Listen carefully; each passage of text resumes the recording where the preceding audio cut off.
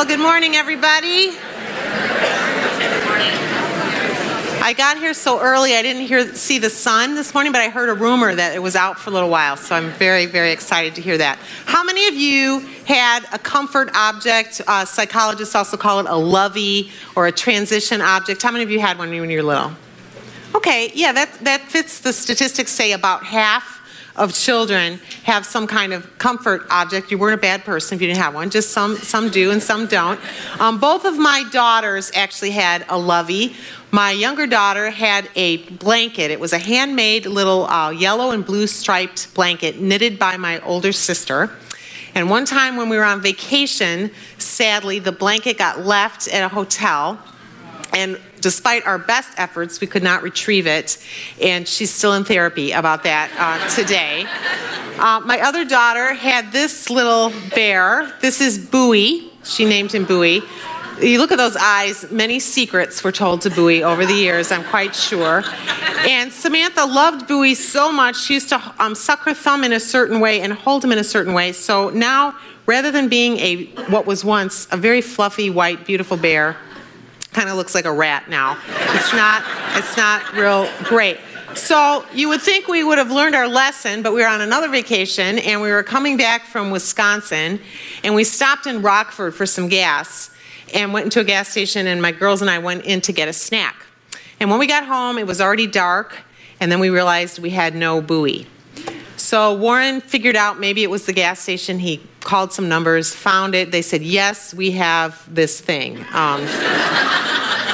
in our gas station. And so because he loves his little girl so much, because she was inconsolable, she said she could never sleep without Bowie. I had a backup Bowie. You know, that's a smart thing to do. I had like a brand new one. But if you know anything about loveys, that simply will not do. The new one doesn't work. And so Dad got in the car and did a 3-hour round trip to Rockford to retrieve Bowie. Now, most children abandon their lovey by about the age of 6. Samantha took Bowie to college. So I think that says something about our parenting. I don't know what it says exactly. But when you look at something like this, it doesn't look very lovable, does it? It's certainly not very beautiful. It looks pretty ragged.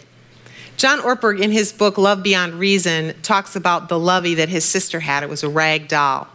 And he tells us 2 principles. He says, first of all, we are, all of us human beings, rag dolls. We are broken in some ways. We are unlovely in some ways. We are wounded. But the second piece of news is pretty awesome. God loves every one of his rag dolls. And he looks at us, and he sees our raggedness. He sees our brokenness. He knows all about it. And he loves us anyway. In fact, we are not defined in God's eyes by our raggedness. He sees us as a treasure. And he delights in us. In fact, he sees us as priceless. And his love for us is not because he has to love us. It's because he wants to love us. One of the first verses I learned in the Bible as a little girl was, we love him because he first loved us. He came in first. He loved us first. And it's freely given. God loved you since before the day you were born. He loves you beyond measure with an outrageous, unconditional kind of love. But when you hear the word God, when you think about God, do you primarily think about the word yes or the word no? Some of us grew up with a more punitive picture of God. Like he's the one who sort of pounces on us when we make a mistake, or he keeps a record of our sins, chalks it up. We see a God who lacks joy and delight and freedom. But that is not at all the God of the Bible. That is not an accurate picture of who God is. And today we're going to see that our God is all about yes. So to get us started, I want to invite you to get a Bible from the seat pocket in front of you or under your chair. And we're going to go to the book of 2 Corinthians, the very first chapter of 2 Corinthians, page 803. Page 803 in those Bibles, if you can find that. I want to give you a little bit of context here. This is the second letter that the Apostle Paul wrote to the church at Corinth. And just before the verses that we're going to read, there was apparently some miscommunication or some confusion or whatever about a second visit that Paul was going to make to these people. And I think he was trying to address it because he was wondering if they thought that his yes didn't mean yes, that maybe he wasn't a man of his word. So he's trying to clear up what happened there. And then he moves to this section where he talks about God's yes. So we're picking it up in verse 18. But as surely as God is faithful, our message to you is not yes and no. For the Son of God, Jesus Christ, who was preached among you by me and Silas and Timothy, was not yes and no, but in him it has always been yes. For no matter how many promises God made, they are yes in Christ. And so through him, the amen is spoken to us by the glory of God. Paul is saying that our God does not vacillate. He's not fickle or random or arbitrary. And today we're going to look at the ways God keeps his promises and at the ways that he declares yes to us, at least a few of them. We'd be here all day if we were going to describe all the ways that God says yes. But we're also going to look and see that God does have some no's and try to wrestle with that a little bit. I want to tell you right up front that to learn to live in God's yes, to learn to embrace it, to own it for yourself is the challenge of a lifetime. To trust it, that it could possibly be true and that it's for you and for me. Well, there's so many ways that God says yes. I want to start with creation. Our God says yes to us through the breathtaking wonder and beauty of our earth. All over the place, there are yeses. Now, it's a little hard to see in February in Chicago. I get it. It's hard to discover those yeses. So I want to show you some pictures. I'm going to start with some flowers. I don't know if you remember what flowers look like. Try not to cry. We're going to show about 4 photos of flowers and the detail and the beauty. Did you ever think about the fact that much of creation is not utilitarian? It doesn't always have a rhyme or reason to some of the beauty that God made. It's not always logical. Think about some of the animals God's made. Some of them are pretty wacky looking and just fun. Why would God make a world with so much that doesn't have a logical purpose? Well, writer Annie Dillard says it's because the Creator loves pizzazz. I love that. Our Creator loves pizzazz. And so we have sunsets and waterfalls and raspberries and watermelon and avocados and anteaters and peacocks and mountain ranges. And sometimes all you can do in response to God's yes is say, wow. Amen. Wow. He says yes to us in every flower and every creek, every starry night sky. He says yes in the beauty of every season, even a gentle winter snowfall.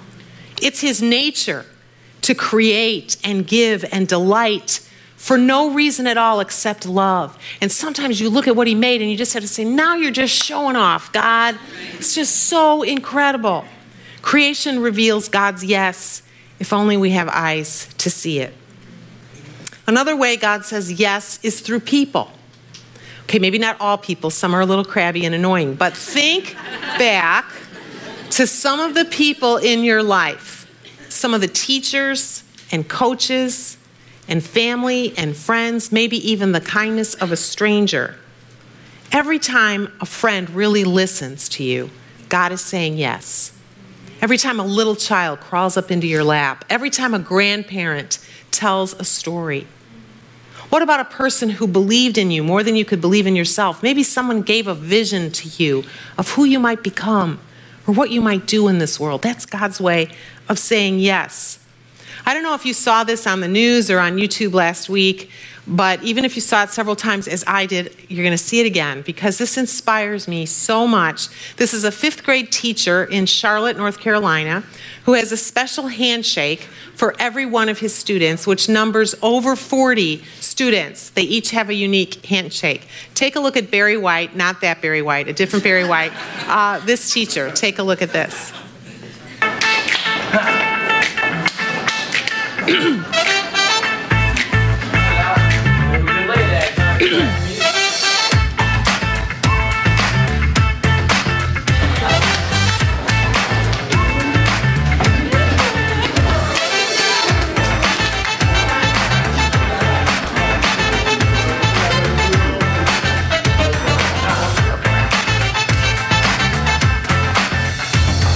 students come in with, situations in the home that's not ideal. So therefore, when they come into school, I want this to be their sanctuary. Like I want them to be excited to come to school, because before I'm able to deliver a substantial amount of content to them, they have to buy into me. They have to invest in the teacher itself. I don't know. You might be ready.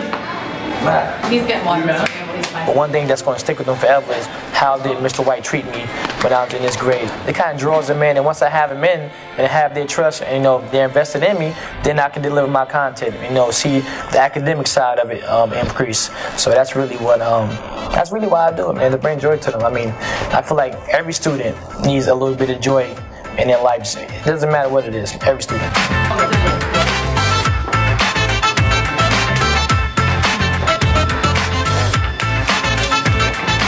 That's been one of the biggest things for me, like those messages from other educators. I'm talking about Patch at about 20, 50 years in the game. Oh my God, I have tears in my eyes.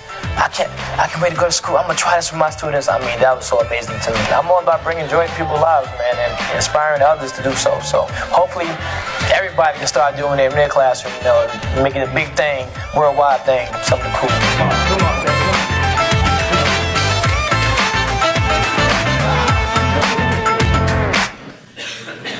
Isn't that fabulous? Oh, so great. He is saying yes to every student. He's saying, you are an individual.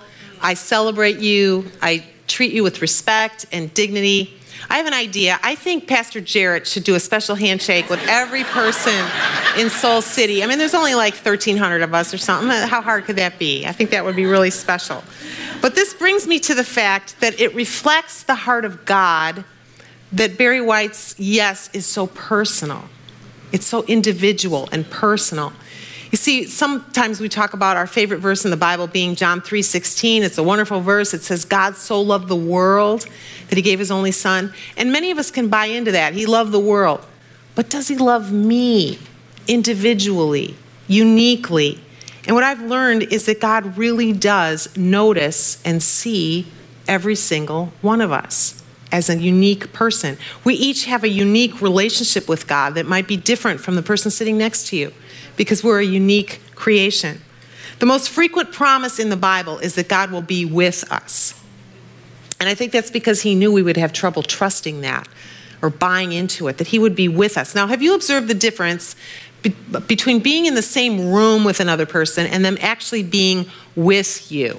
When I'm sitting in the family room with my husband Warren, and he's in his big chair and he's got like 4 remotes and his iPad and all his work papers, and he's watching something, I don't really call that being with me.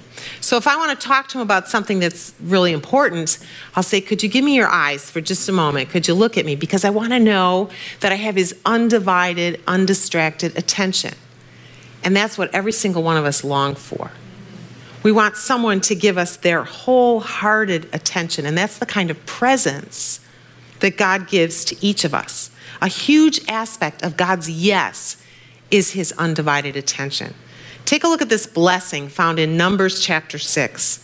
It says, the Lord bless you and keep you. The Lord make his face shine upon you and be gracious to you. The Lord turn his face toward you and give you peace. When someone's face is shining, when they turn their face toward us, it is an expression of absolute delight. It's the kind of shining face I reveal when one of my daughters is being especially kind to someone, or when I see a friend excelling in her gifts. And God says, my face is shining toward you. I delight in you. I notice you, every detail. Jesus said the very hairs on our head are numbered. For some of you, that's not complicated, but for others of us with hair, that's kind of a big deal. You are not just a part of the massive human race. Like the students in Barry White's 5th grade class, God has like a special handshake just for you. You are unique to him. Now, it's a terrible thing to think that we might not be seen, that we might actually be invisible. In his classic book, The Invisible Man, Ralph Ellison wrote about what it was like for him to feel unseen as an African-American man in white culture. This is what he wrote. He said, I am an invisible man. I am a man of substance, of flesh and bone, fiber and liquids, and I might even be said to possess a mind. I am invisible, understand, simply because people refuse to see me. And my friends, I think this is at the root of so much of the violence and trouble in our world today, because so many people don't feel seen. They don't feel respected as an individual. They don't feel known. And because of that, we act out in very destructive ways. There was a woman in the Bible who felt invisible. Her name was Hagar. She was an Egyptian woman. The story is told in the first book of the Bible, Genesis. And you've probably heard about Abraham and Sarah. They were an elderly couple who were childless. They couldn't seem to conceive a child, and yet God had promised them that their descendants were going to multiply and inhabit the earth and one day be God's special people. But they couldn't see this promise coming true. And so Sarah had an idea. It's a little odd, but she says, Abraham, why don't you sleep with Hagar, the maidservant, and maybe she can get pregnant and have a child. Now, it was her idea, but then when Hagar got pregnant, Sarah was livid. She was so angry. She despised Hagar. And Hagar ran. She ran in misery to the desert.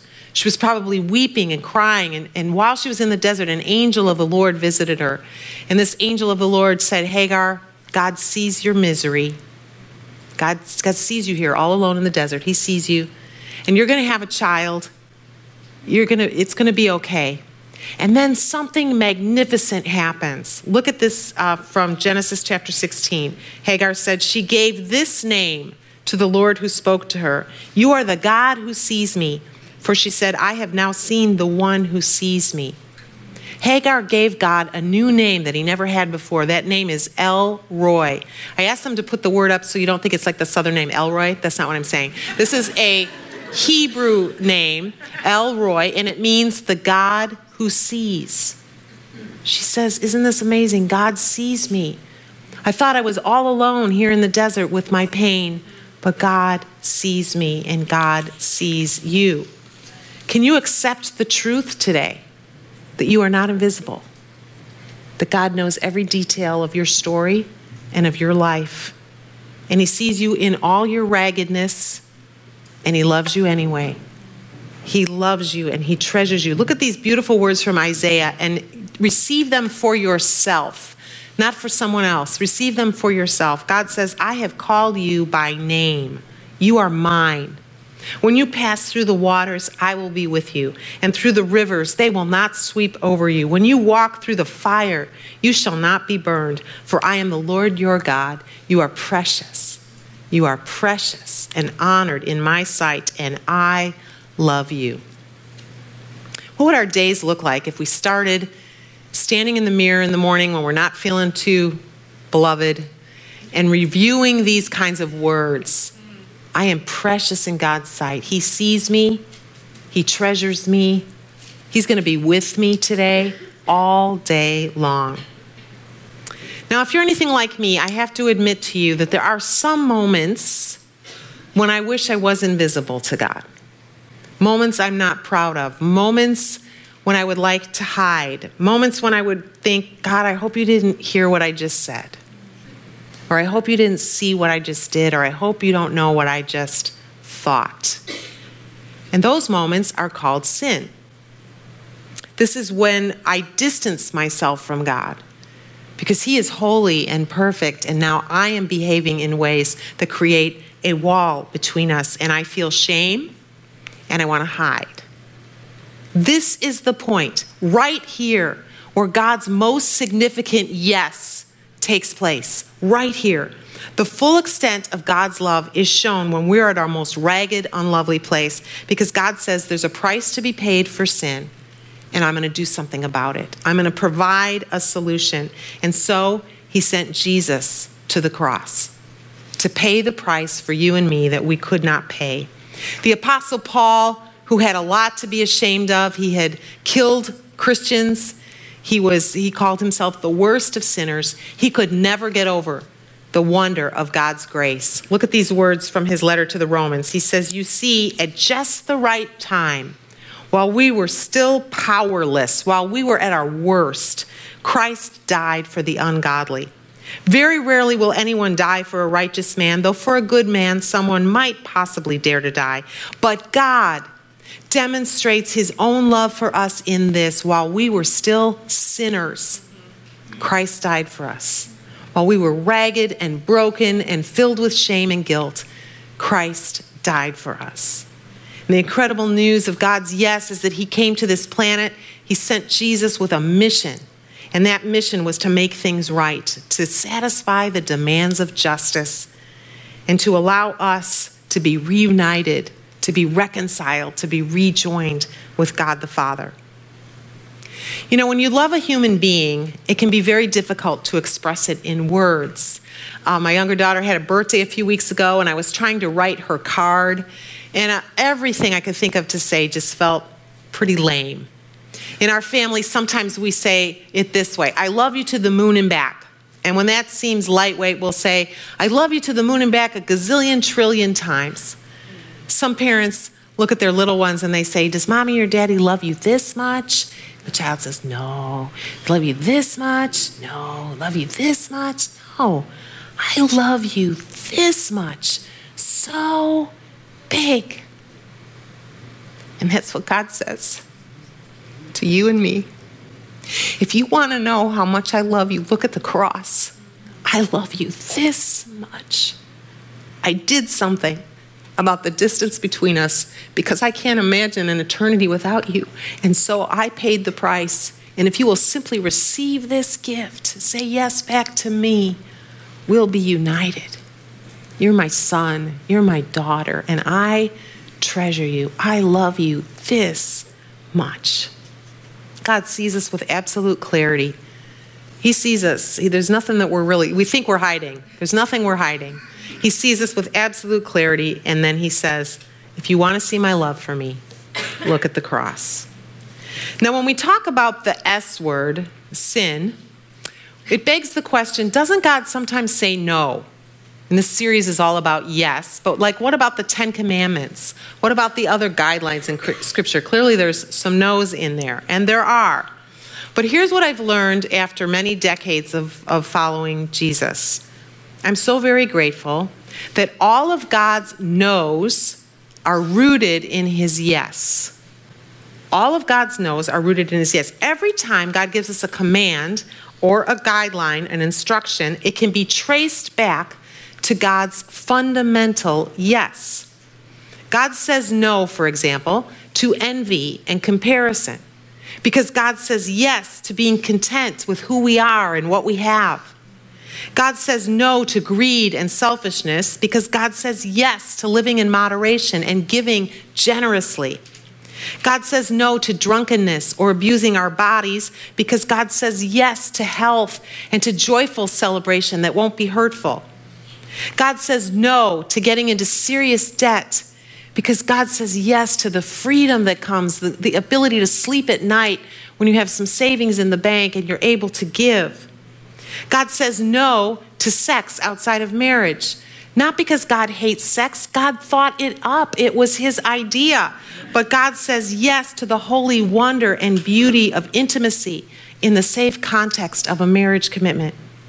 God says no to lying, including alternative facts, because God says yes.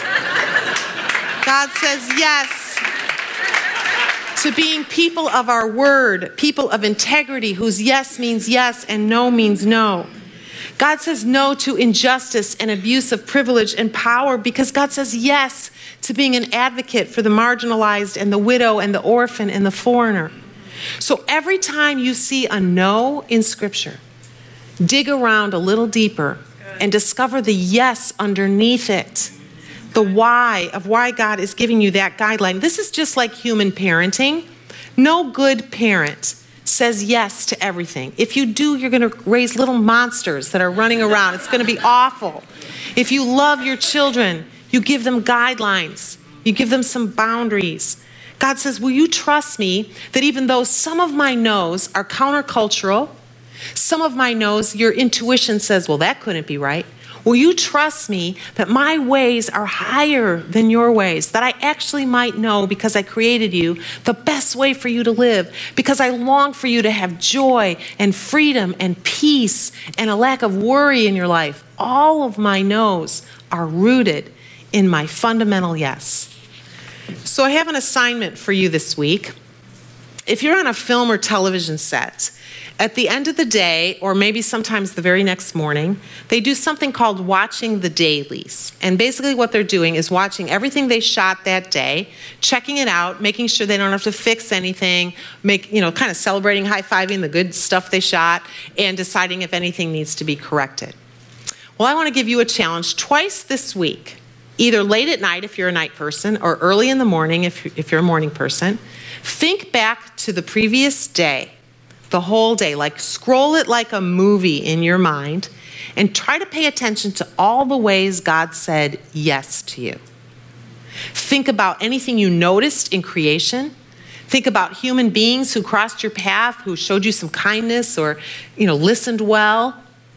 Think about moments that you wanted to hide from God and that you had to confess something and that He forgave you.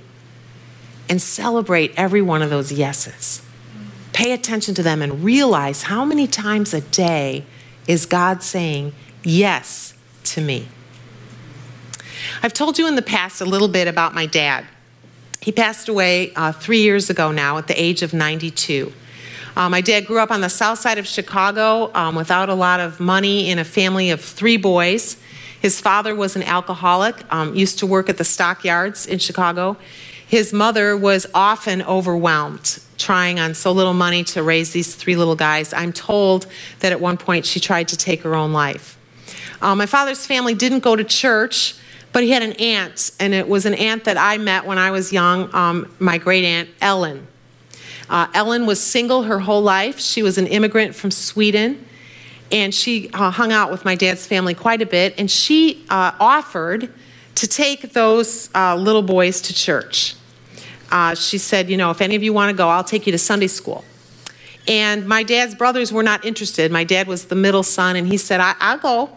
And so he would go to Sunday school with Aunt Ellen. And he has 2 memories of that. One is that they would walk into this room, and it was filled with little red chairs.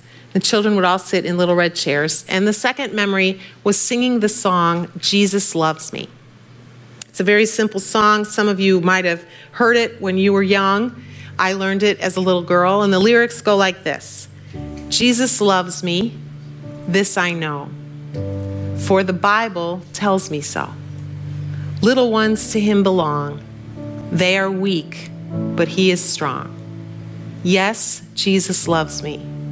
Yes, Jesus loves me. Yes, Jesus loves me. The Bible tells me so. And my father didn't really commit his life to Jesus as a little boy. That didn't happen until he was in his 20s after World War II. But the seeds of his understanding of God's love, the seeds of his faith were sown on those little red chairs. And later on, he remembered what he learned as a little guy. When my dad was in the final weeks of his life in the hospital, we would take turns sitting with him and visiting him. And if I was all alone with him, sometimes I would sing to him. I fear that I hastened his death because I sing so poorly. But I would try to sing some songs to him. And one of them that I often sang as I would hold his brown spotted hand was Jesus Loves Me. And he couldn't talk anymore at that point, but he could hear. And he got a big smile on his face as I sang in the middle of the night on about the night before he died, actually. And then at his funeral, his great-grandchildren lined up in front of the room, and they sang, Jesus Loves Me. I told my daughters the story of the red chairs and of Aunt Ellen, and Samantha wrote a poem about it. And I'm going to read you the poem, but first I have to explain a couple details. The poem mentions my parents were married for 68 years. The interesting thing about that is they were engaged 6 days after they met. Apparently that was common during World War II. I used to tease my dad, he probably was engaged to 3 or 4 women, and then he came home and decided which one he was actually going to marry. He was educated at what was then called the Illinois Institute of Technology to become an engineer. He was a fighter pilot in World War II and the Korean War. And one more thing, he had a blue chair that Samantha remembers in all his elderly years. He sat in a big old blue easy chair, and she writes about that as well. I think that'll help you follow this poem. It's called Little Red Chair. In a little red chair, a little boy sat where Aunt Ellen had dropped him until she would return. In a little red chair, a little boy learned, Jesus loves me. This I know.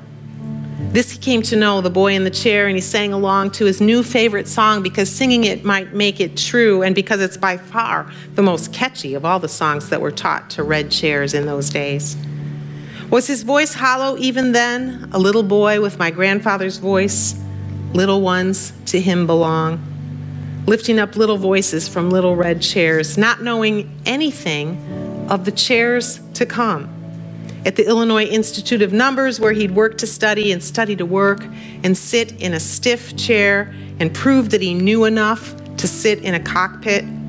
A small chair, severe chair with a dangerous view entrusted to him.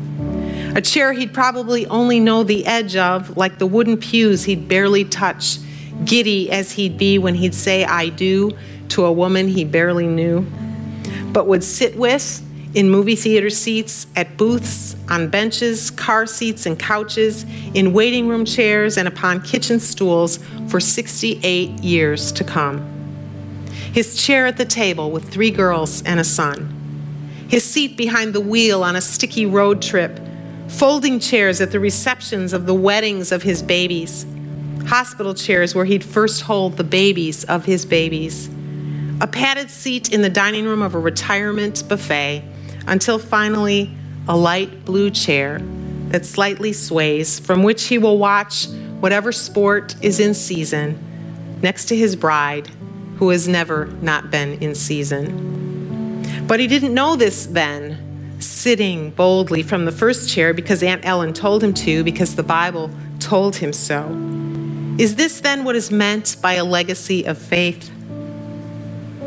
Someone called Aunt Ellen sat a little boy in a little red chair, and he learned, Jesus loves me. Yes, Jesus loves me. And he sang it right from there until he knew it by heart and could sing it from any chair he would occupy. Because singing it, he found it to be true.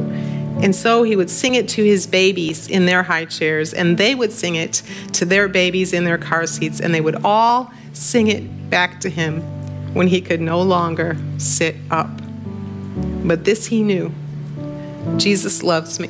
Yes, yes, yes.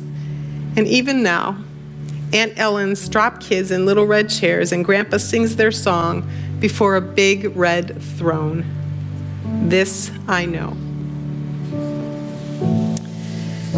I don't know when you were little if anyone shared the truth with you that Jesus loves you. Some of us had that gift and some of us didn't. Some of you are, as adults, trying to figure that out. But I want you to know today that God says yes to you.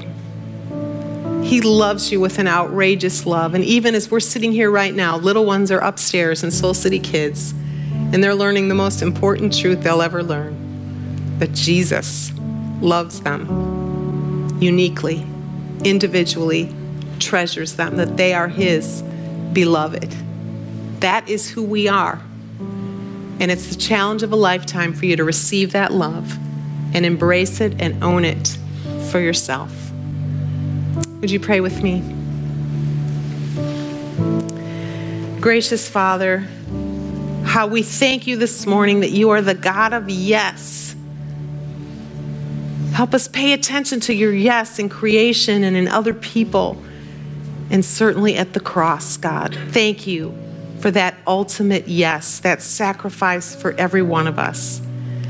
I pray that whatever hurdle individuals have to get over, whatever obstacles are in their way of receiving this yes, I pray that you will help them break it down step by step and be able to trust and believe that you love them outrageously, that you forgive them, and that you want to walk with them through this life, that you have guidelines for them for their good, and that your ways are higher than our ways.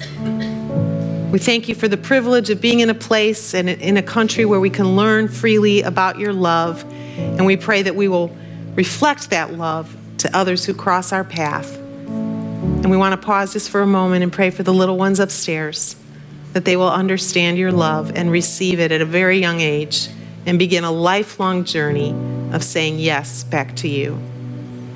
In the name of Jesus, our Savior, we pray. Amen. Well, when the team told me that this happens to be the one Sunday a month that we're going to celebrate communion, I couldn't imagine a more appropriate weekend to do that. So we're going to have an opportunity to participate in that sacrament in just a moment. This is a chance for us to remember God's yes to us and to say yes back, to thank Him, to say, I want to say yes with my very life. And this is open, even if you're visiting, this is open to anyone who has said yes back to Jesus. The hosts are going to distribute a tray, and on there is a gluten-free cracker and a little cup of juice. And all you have to do is take one of those, both of those, and hold on to them until we're going to participate together. If you're investigating Christianity, you're not quite ready for this, that's okay. Just let the plate go by you. And here's what I'd like to counsel you to do with the time that you have while everybody's being served. We're not going to do any more singing just right now. We're going to give you a little space. Sometimes when I have this opportunity before communion, I feel a need to confess, to come clean to God about something, to say, here's something, that I'm not real proud of, God. Would you please forgive me for that? Sometimes I use this time to remember. That's what He asks us to do, to say, I'm going to picture what you did for me, and I'm going to thank you. I'm going to review in my mind that you were crucified for me. And sometimes you just want to sit still and allow the love of God to wash over you. Maybe just sit there for a moment and think about those words. You are my beloved. You are precious in my sight. And receive it from God. So we will distribute the elements and then we'll all participate together.